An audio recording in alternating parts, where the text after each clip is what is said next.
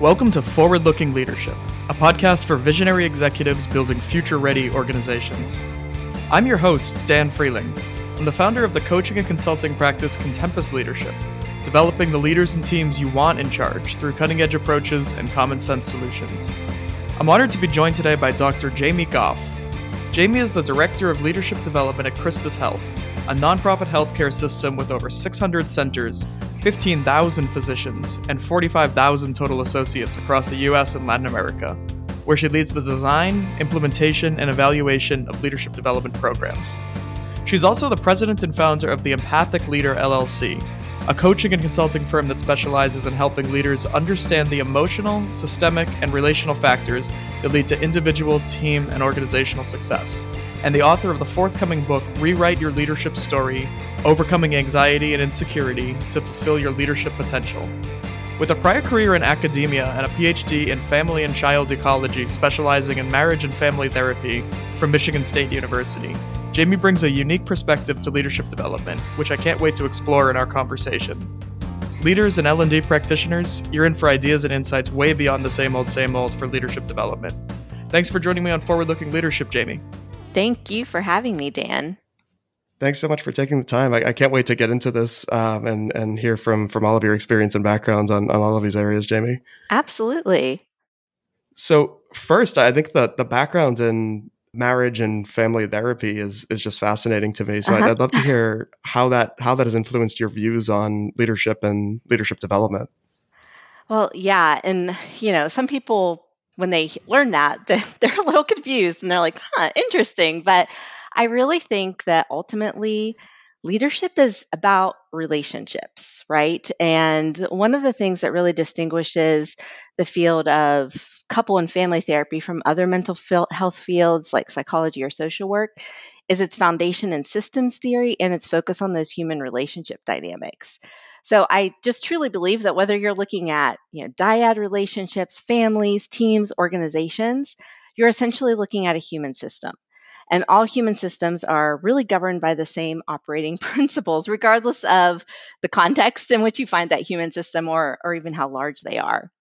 And so I really feel like I draw my background in couple and family therapy every single day of my work, whether that's, when it comes to designing leadership development programs, coaching leaders and executives, even, leading my own team, because I truly think that if you have an understanding of how human relationships work, the other leadership challenges that you face, they become a lot more manageable.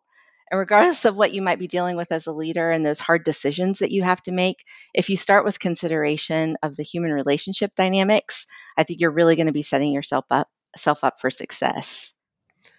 I've come around to a lot of that too, and just seeing all these different ways of getting at that human experience. And I do think leadership is just another way of getting at that human experience, as you've been mentioning. And when you start seeing all these different concepts from different academic fields, it seems like they're all getting at a kind of similar core message in my experience. Yeah, absolutely. Absolutely. So this book sounds absolutely fascinating as well. So Thank I you. would love to hear what led you to write the book and what the core message is of it. Yeah, absolutely. I think like a lot of, authors and potential authors out there, I've been thinking about this book for a really long time. And I actually wrote my first blog post that was related to this topic probably about 10 years ago, and even kind of did some lunch and learns in my former organization, taught some classes to leaders around this topic. But honestly, at the time, I didn't get a whole lot of response or traction when I would, share what I was writing about and thinking on like LinkedIn and social media. And so it was a little discouraging at the time. But as I look back, I just don't think it was the right time for what I was really wanting to say. If I'm being honest, I don't think people were ready for it. I think still at that time, of course, that was pre-COVID, right? And the field of leadership development was still highly dominated by more traditional approaches that focus on skill building, right? Or basically, it's more like management. How do we manage other people's work and drive results? Those types of kind of technical, functional aspects of leadership and management. And you know with my book, I'm going to be asking people to go a lot deeper than that as they consider their leadership style and behavior. And so I think now is the right time, and people are really hungry for something deeper. I think a lot of that is due to everything we've experienced, right, since 2020. And leaders are really struggling to adjust to the demands of that kind of post COVID, politically polarized, trauma exposed workforce that we weren't really dealing with in the same ways before 2020. And I think we see that in some of the recent research that, firms like McKinsey and Deloitte are putting out, where we're seeing that 75% of workers are saying the most stressful thing about their work is their manager. And 56% of workers are saying that their leaders are mild or highly toxic. So there's something going on at a deeper level.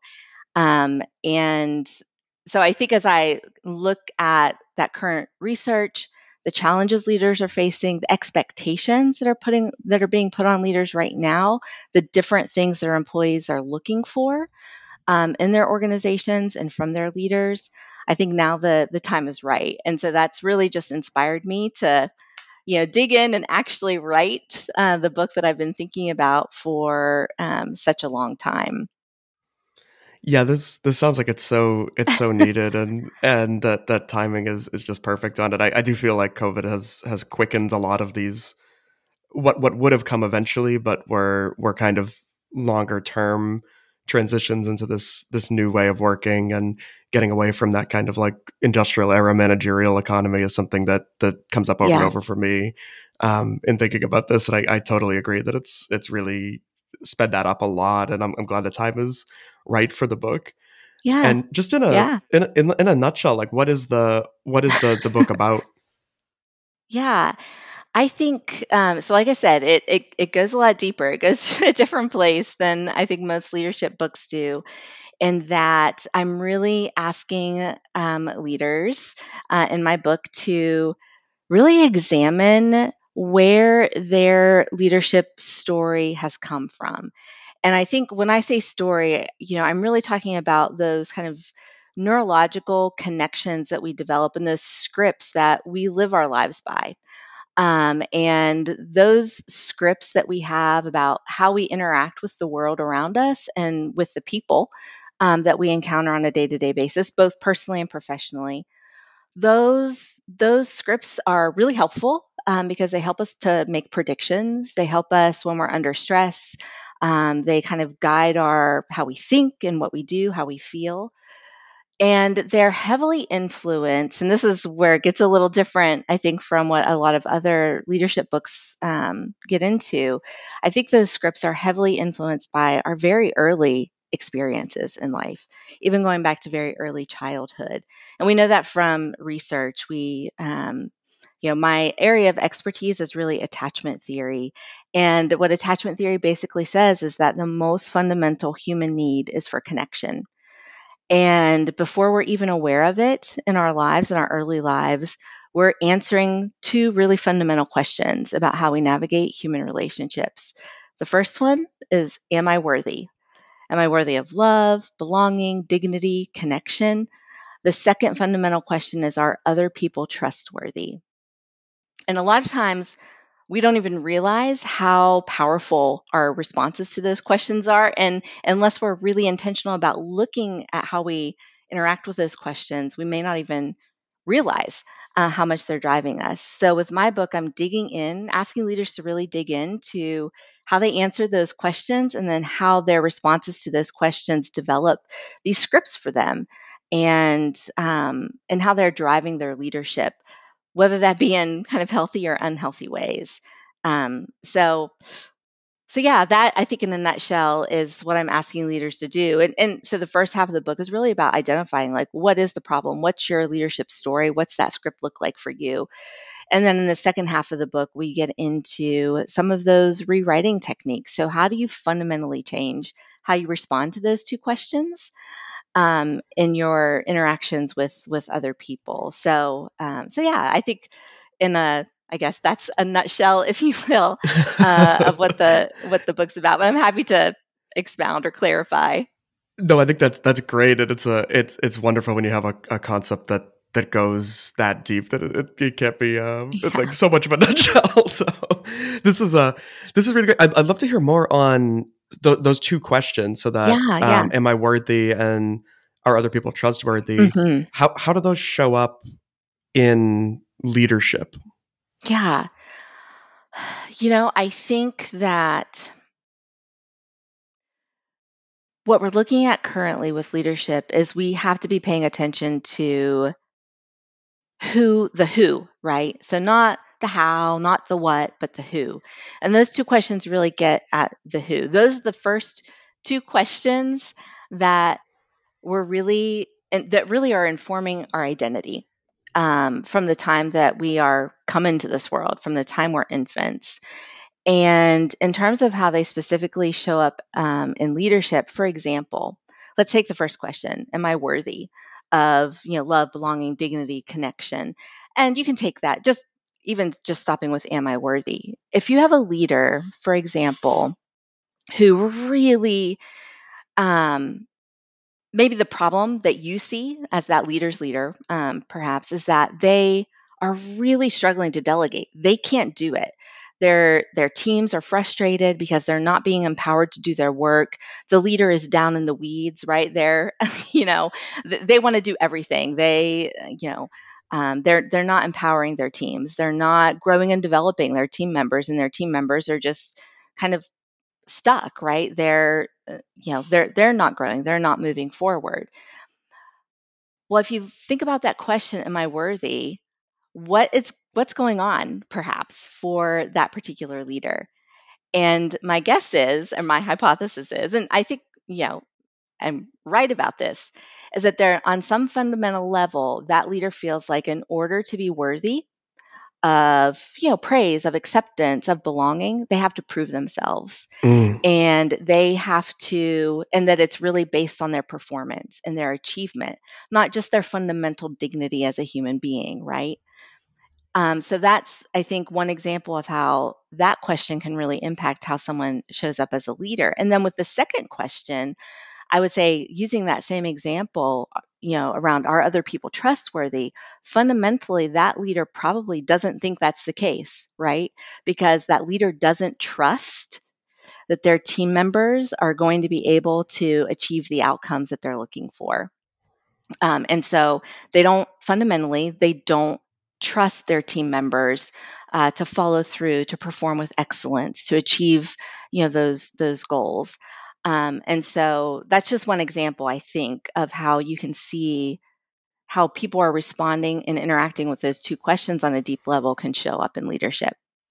That makes so much sense, and I Hmm. love that it humanizes toxic leadership in some ways, where it's so easy to just write that off as this Right. person's a jerk Yes. and there's no reason behind it and there's nothing we can do to okay, there are these really fundamental psychological questions behind this, and how do you then use those to either as a coach or as a manager of them or as managing up of like how do I use those to influence a better Yeah. way of being Hmm. for Hmm. these people? Yeah, exactly.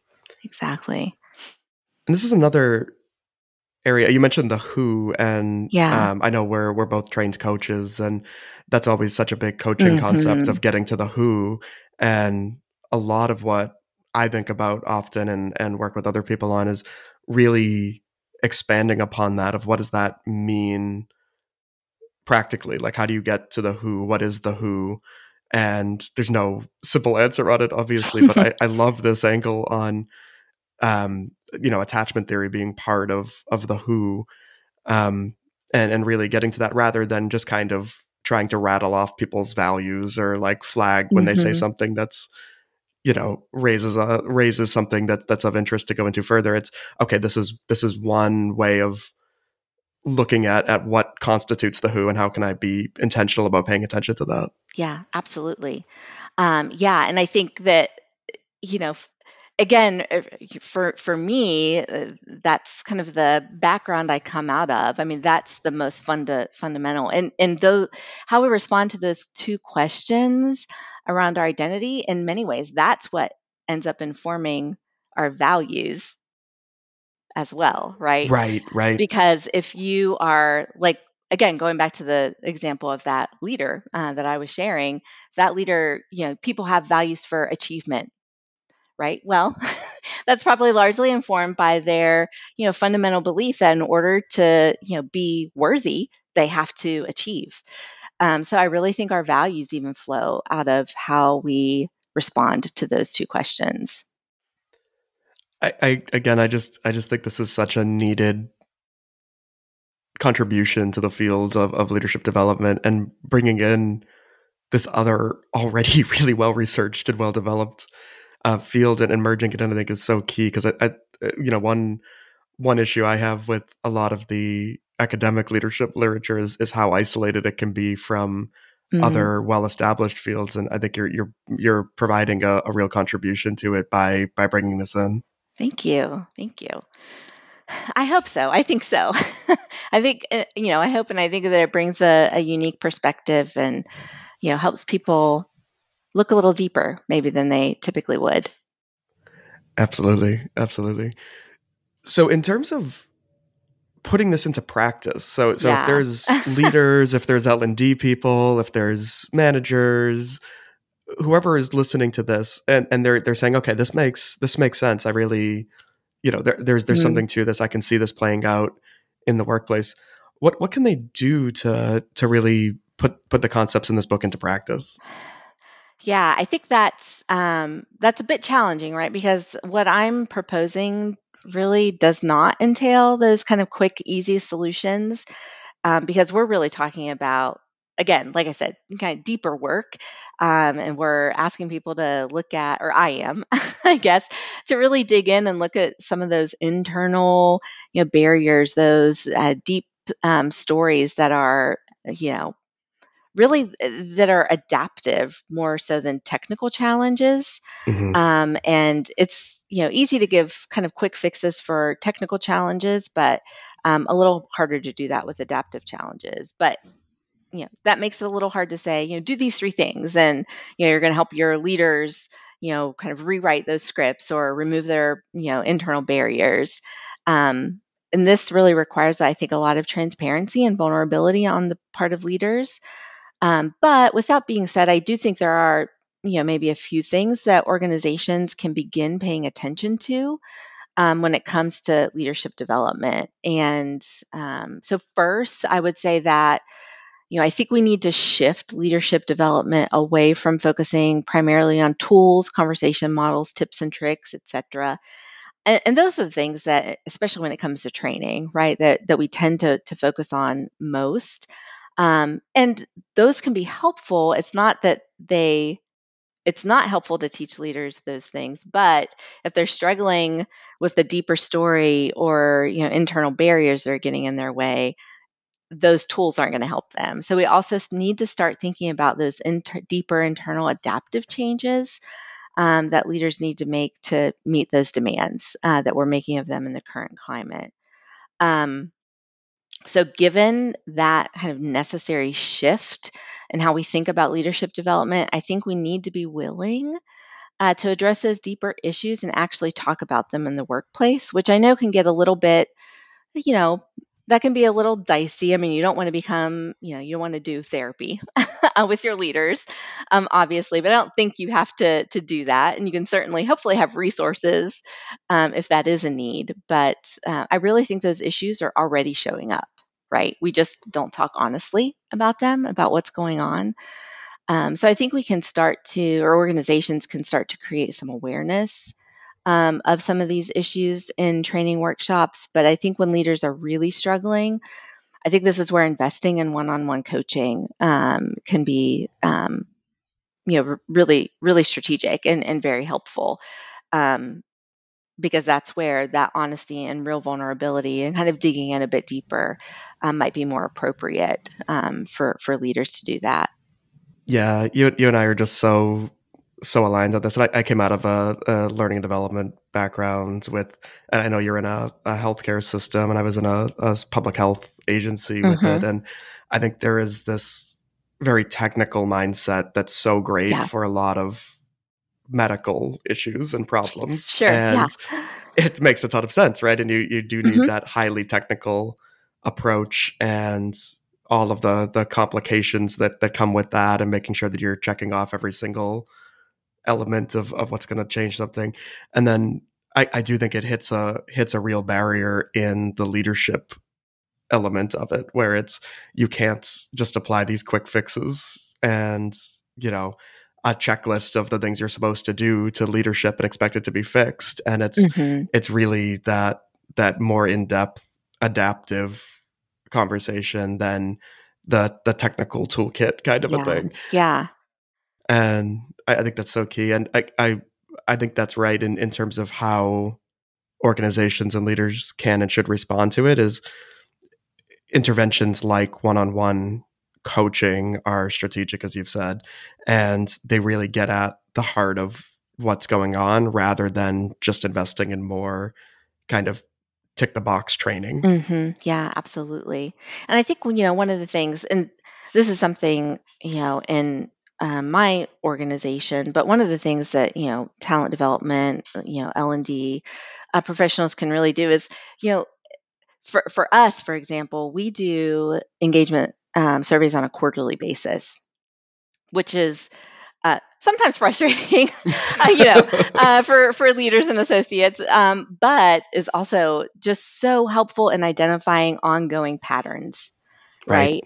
So, in our organization, we have very high engagement scores across the board. We're typically in the top, 5 to 10%, with regard to like national benchmarks.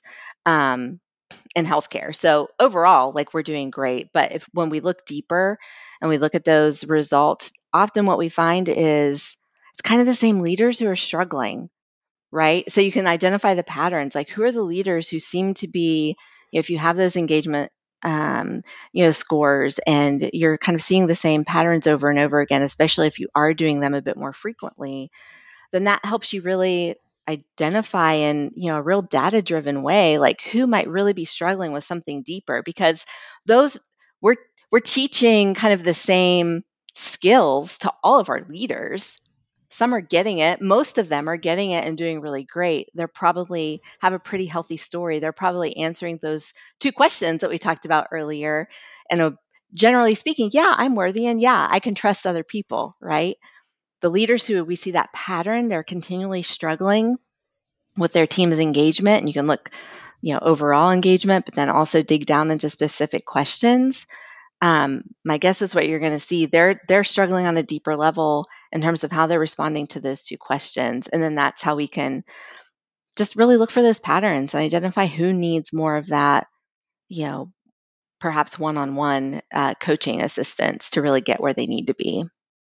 Such a practical way to approach it, of using, not just ignoring all the good things that come with data and surveys and all that, actually using them to really narrow in on where your interventions are going to be most effective, and bring that in. I think that's a real tangible takeaway for Yeah, folks. absolutely.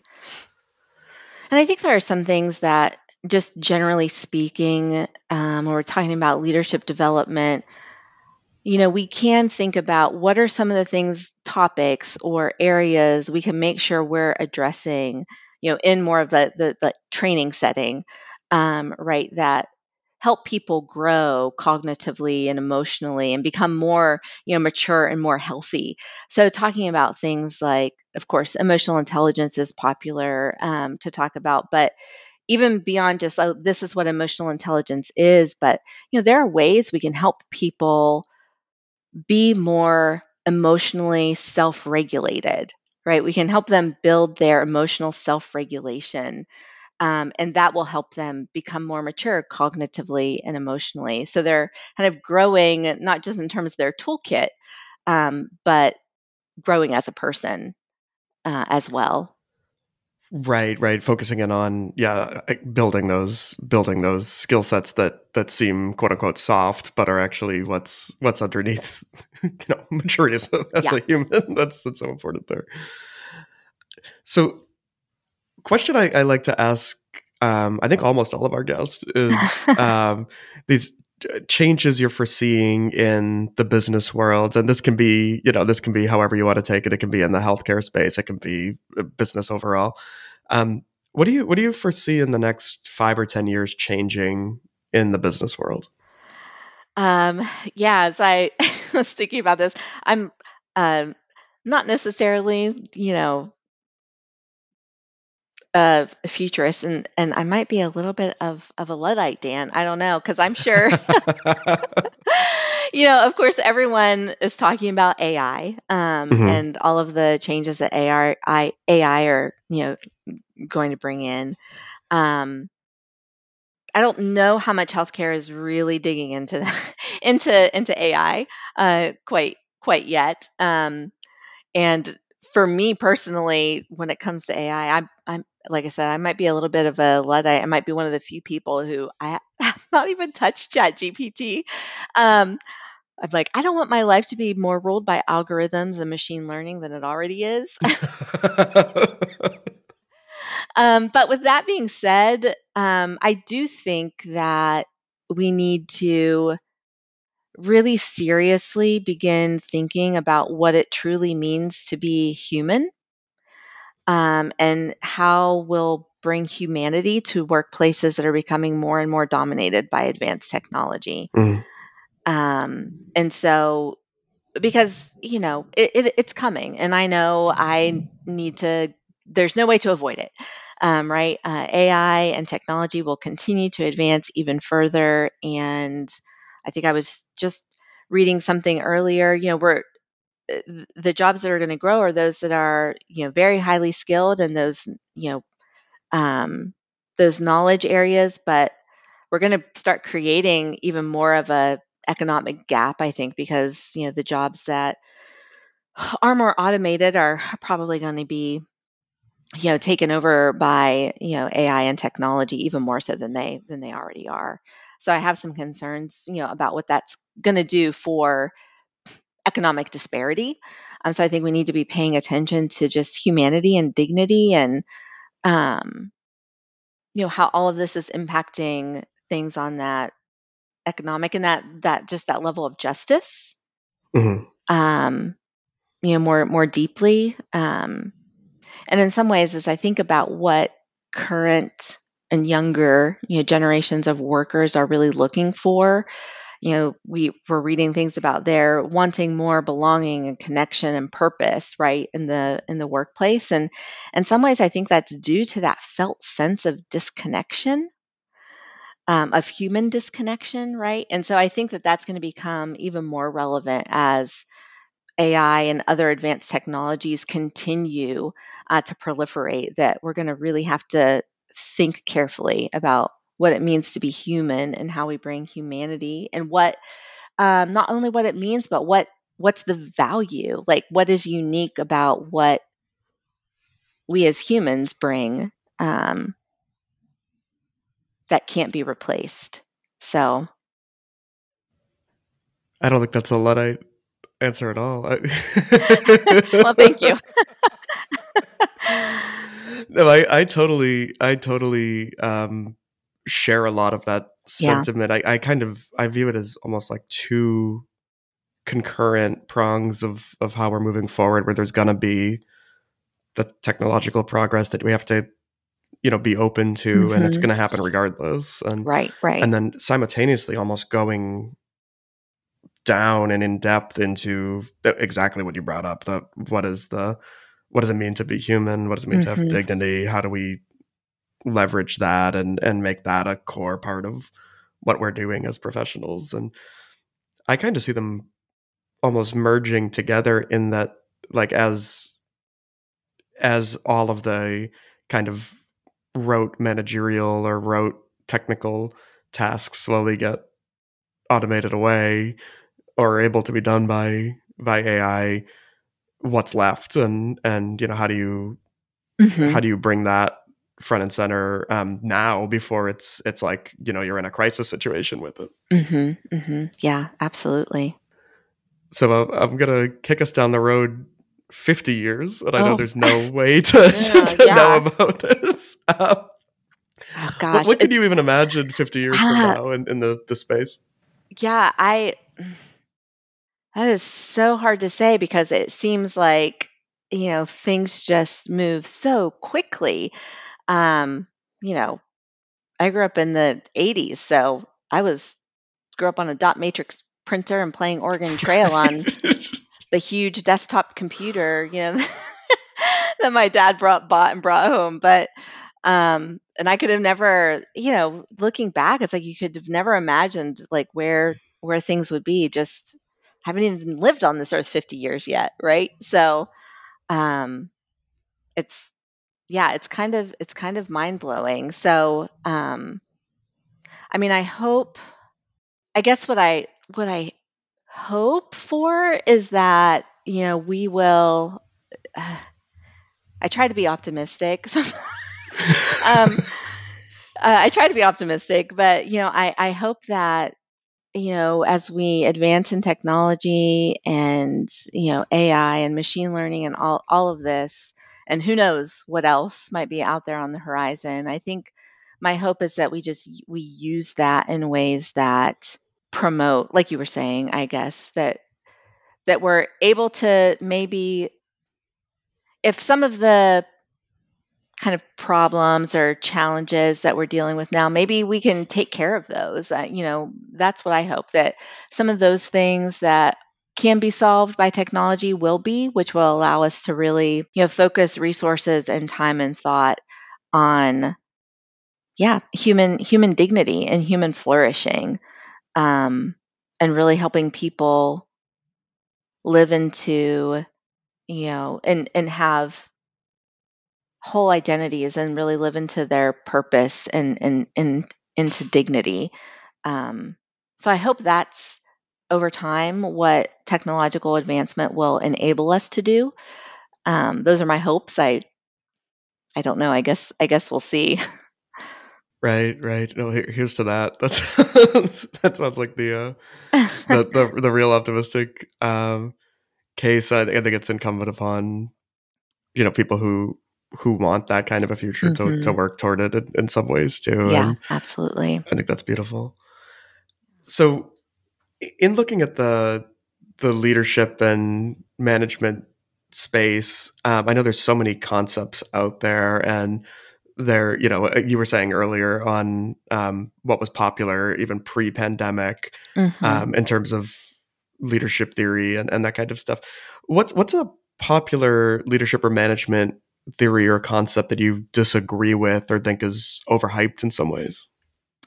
Yeah, I was trying to think about this, and I don't know. I think disagree is you know, I think there's value, right? I mean, I think there's value even in various, leadership theories and leadership and management concepts. Um, I just don't think they provide. So I don't know that there's like a particular concept or theory that I would say I disagree with, but I think there's just not. They're not expansive enough. Most of what is out there is not expansive enough. So I might, sound a bit like a broken record, but I think just as we've been talking about, it's really about a way that another author puts this, and he and I have had some conversations around this. It's Ryan Gottfredson, and he has a book called The Elevated Leader. I don't know if you've read it, but I just like how he describes it. So I'll refer to him. Please. But he talks about vertical, and he's not the only one, but vertical rather than horizontal leadership development. Hmm. And that's really what I'm focused on as well. And so I think that's where, so it's not necessarily a disagreement, but I think most of what has been out there is really focused on that horizontal leadership development. Again, equipping leaders and managers with a big toolbox of things they can pull out of their toolbox to, apply to problems they encounter.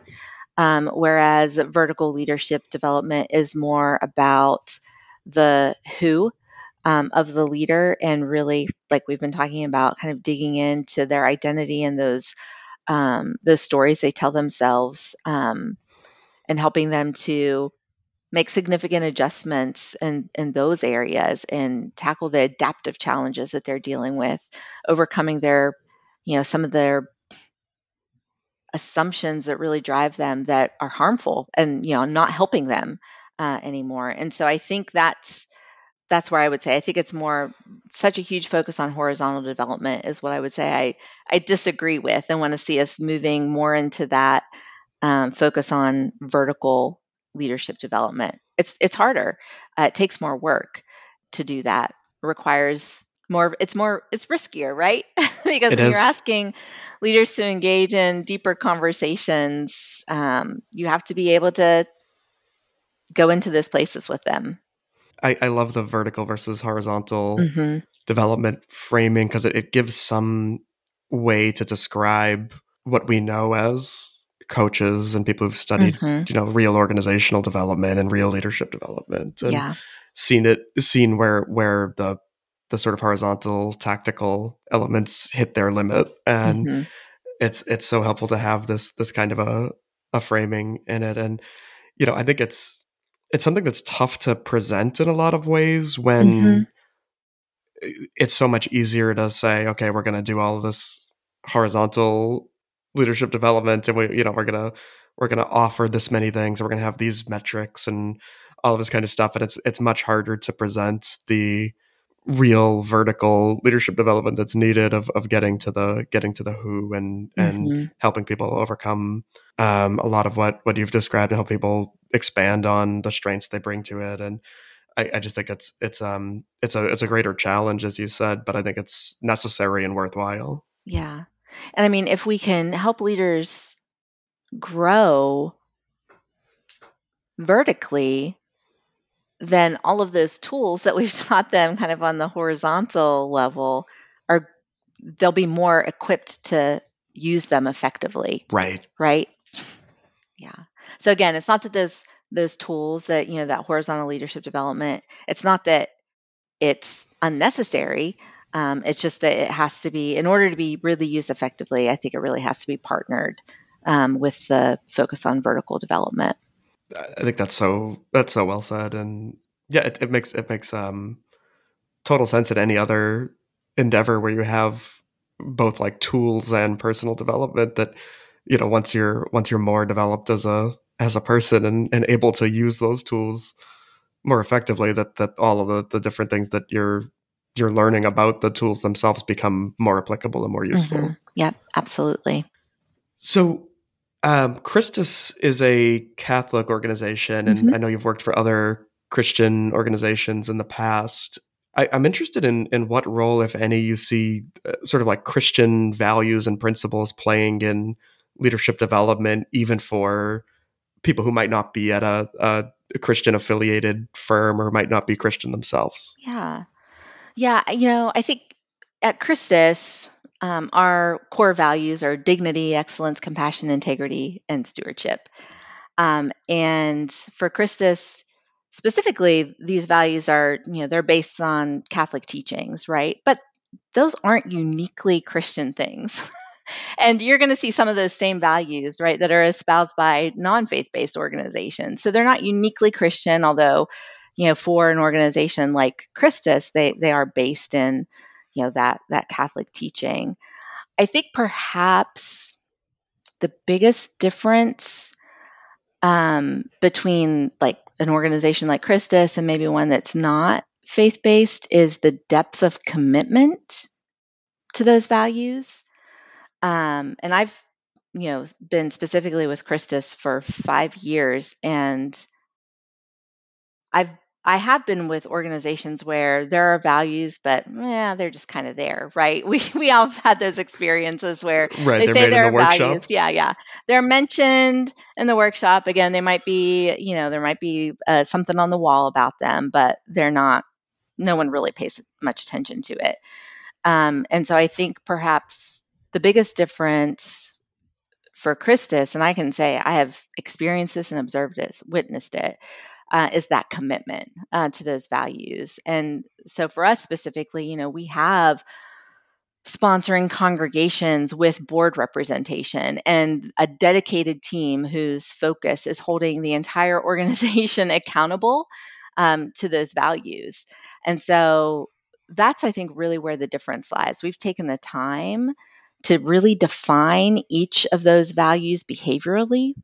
And we publicly recognize employees who go above and beyond in demonstrating those values. We have a whole program around peer nominations for, people you see who are just, really showing dignity, for example, to our patients, or compassion, or whatever, or to one another, to their peers. We have a whole program built around recognizing that. So I think the lesson really is that if you want your employees to truly embrace and live those values, your organization's values, um, whether they're kind of based in, Christian teaching or not, the organization has to really invest in that, right, from the top down. And it has to be clear to people that they're important. They need to be rewarded, and to some extent measured, included in performance conversations, and all of that. So I think that's maybe the biggest difference, in the lesson to be learned is just really investing in the values that you say you espouse. And I do think when there's that espoused value and actual value, enacted value, whatever it is, misalignment, that's where a lot of the angst comes from Yes. in the workplace, right? And it's a Hmm. lot of disengagement stems from when people get told that these are the values, and then they see Yeah. leaders not following them, and then they see leaders actually being rewarded when they don't follow them. And I think that just causes so much, disengagement, misalignment within the organization. Hmm. And at Chris's, for example, we even use what's called a values-based decision-making model. Hmm. That's primarily used for those really big, significant decisions, right? At a large organization, when you're thinking about things like mergers and acquisitions, or whatnot. Um, but we teach that decision-making model. We do teach that in our leadership development courses. So, and again, like senior leaders, executive leaders, when they're really dealing with those big decisions, that model is utilized. So everything is run through the filter of dignity, excellence, compassion, integrity, and stewardship. What are all of the possibilities, with this decision, and then how do they align with our values? So it's really just it's about, like you said, yeah, they have to be enacted values and infused through everything. And when your employees and your patients or your customers can really see and feel that, it makes just a huge difference. That's such a great takeaway, I think, for organizations of all types too. Is what really are are you really a values driven organization, and then using them at an executive level when you're making serious organizational decisions. And I think that kind of goes back to what we were talking about with like the future of work too, right? Because people are looking for um, purpose and meaning, and that really flows out of those values. And so as we think about all the technological advances that are going to be coming, that's where the humanity comes from, right? Are the values and how we demonstrate those and live those out. And in some ways, I think your ability to do that as an organization will probably yield positive outcomes in some things that are huge concerns right now, like like retention and recruiting, that the whole war for talent, right? Um, People want to see. I think employees now want to see that values are being enacted, and they want to see evidence of that. And that's one of the things that helps them choose where they want to work, and also stay, be retained. Yeah, it becomes a Hmm. differentiator, Yeah, and absolutely. as a lot of organizations veer away or show that they have never actually cared about these, that Hmm. the ones that do, exactly as you said, can be a beacon for the right kinds of talent that is aligned with those values and Yep. can drive that ongoing engagement. Yeah. So, in terms of leadership books and Hmm. other resource. Doesn't necessarily have to be a book, but what do you find yourself coming back to the most often? Um, you know, I I don't know that I go back to leadership books. You don't have them just over the mantle. Oh, I do. I do. But I think really what I go back to really, regularly, um, there are a couple of scholars from Harvard, Robert Keegan and Lisa Leahy Lasco. They're actually in the educational psychology. They're in educational psychology, but Hmm. their area of expertise is really adult development. So not child development, but adult development. Hmm. And they have a couple of books, one that's called Immunity to Change, and the other one, and Everyone Culture. And they're like mid 2000s publications, like mid 2000s, probably they might be like 2010 or something like that. But I really think that they are probably the first scholars who really started to look into or really deal with that vertical development, like we were talking about earlier, um, in their organizational consulting work, and to really write about it and provide some frameworks for thinking about that. So those two books have really informed me a lot, and I don't know how many times I've reread each of them, but every time it's one of those things where I go back to them repeatedly because I know I'm always something new will always strike me. And it's great because Immunity to Change, the first one, really takes a look at it more on the individual level, and then in Everyone Culture, looks at all of that from that more organizational level. So those are two, I just think, great resources, especially if people are interested in, learning more about what it means to focus on the who of the leader, in that vertical development, like we were talking about earlier. And then I think the other thing, I am just fascinated by like interpersonal neuropsychology. And so Dan Siegel is an author that I, kind of go back to regularly. Probably his most the best book out there I think that he has is called The Developing Mind. But he really talks about, a lot of things I'll be talking about in my book. It's a little bit more academic, if you will, but I just love thinking about like how do our brains interact with other people's brains, and then how do those interactions really, create new neural pathways and within us, and how do our brains continue to change over the course of our lifespan through human interaction. And so I just fascinated by those topics, and go back to his work quite a bit. Those are all really wonderful recommendations, and yeah, I do think this vertical development in particular for the leadership development space is something that everyone in an L&D position really needs to start understanding more. And it's relatively new, as you mentioned, but still there's a lot out there on it, and I think it's starting to bring together a lot of these different concepts and Hmm. interventions that we kind of know and have seen that have worked, like coaching and OD and like really good leadership development, and it provides some basis for understanding the mechanisms of how they're working. So I think that's such a great rec. And then bringing in that interpersonal neuropsychology Hmm. is just really fascinating. And um, I would love to hear from you. Like how advanced do you think we are in our understanding of that? I've heard all over the place on like this is like very nascent, or like we're starting to get a very good understanding of it. I'd love to just Hmm. hear your perspective as a real expert in this. I don't know if I'd say I'm a real expert, but Somebody who's um, much better equipped to judge the relative merits of this.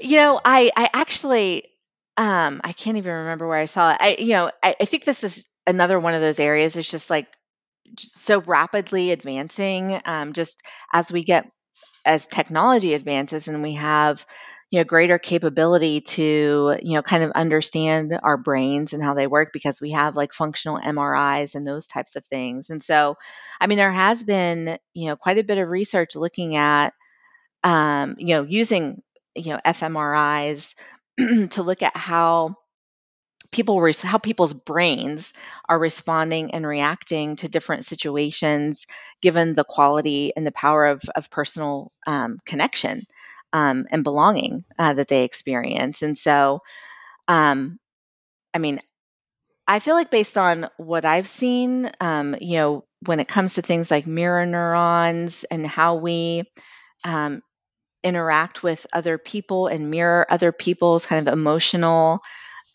emotional state, their mood, etc. We can use if you have like knowledge about that, even as a leader, right? Like I know that thinking about research on mirror neurons, that if I'm dealing with someone who is very upset, perhaps a team member who's very upset about something and who maybe is getting heightened, one of the if I can stay calm, they will begin to mirror me. And it was the same in when I worked as a therapist too, right? Like I could bring calm into the situation by maintaining calm myself, because we begin to mirror each other. But the opposite is also true, right? Like if I allow myself to get frustrated and angry in those situations, then that will continue to escalate, because we're going to mirror each other in that direction too.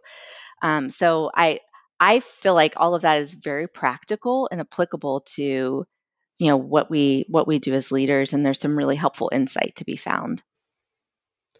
Yeah, that seems spot on too. Of who are you being as a leader, and who you're showing up as, and how does that impact Mm-hmm. the culture? I think that sounds like a big link between the leader themselves, as we've been Mm-hmm. talking about, and the overall systemic organization and the culture, and all that of who you're being actually reverberates out and impacts the culture.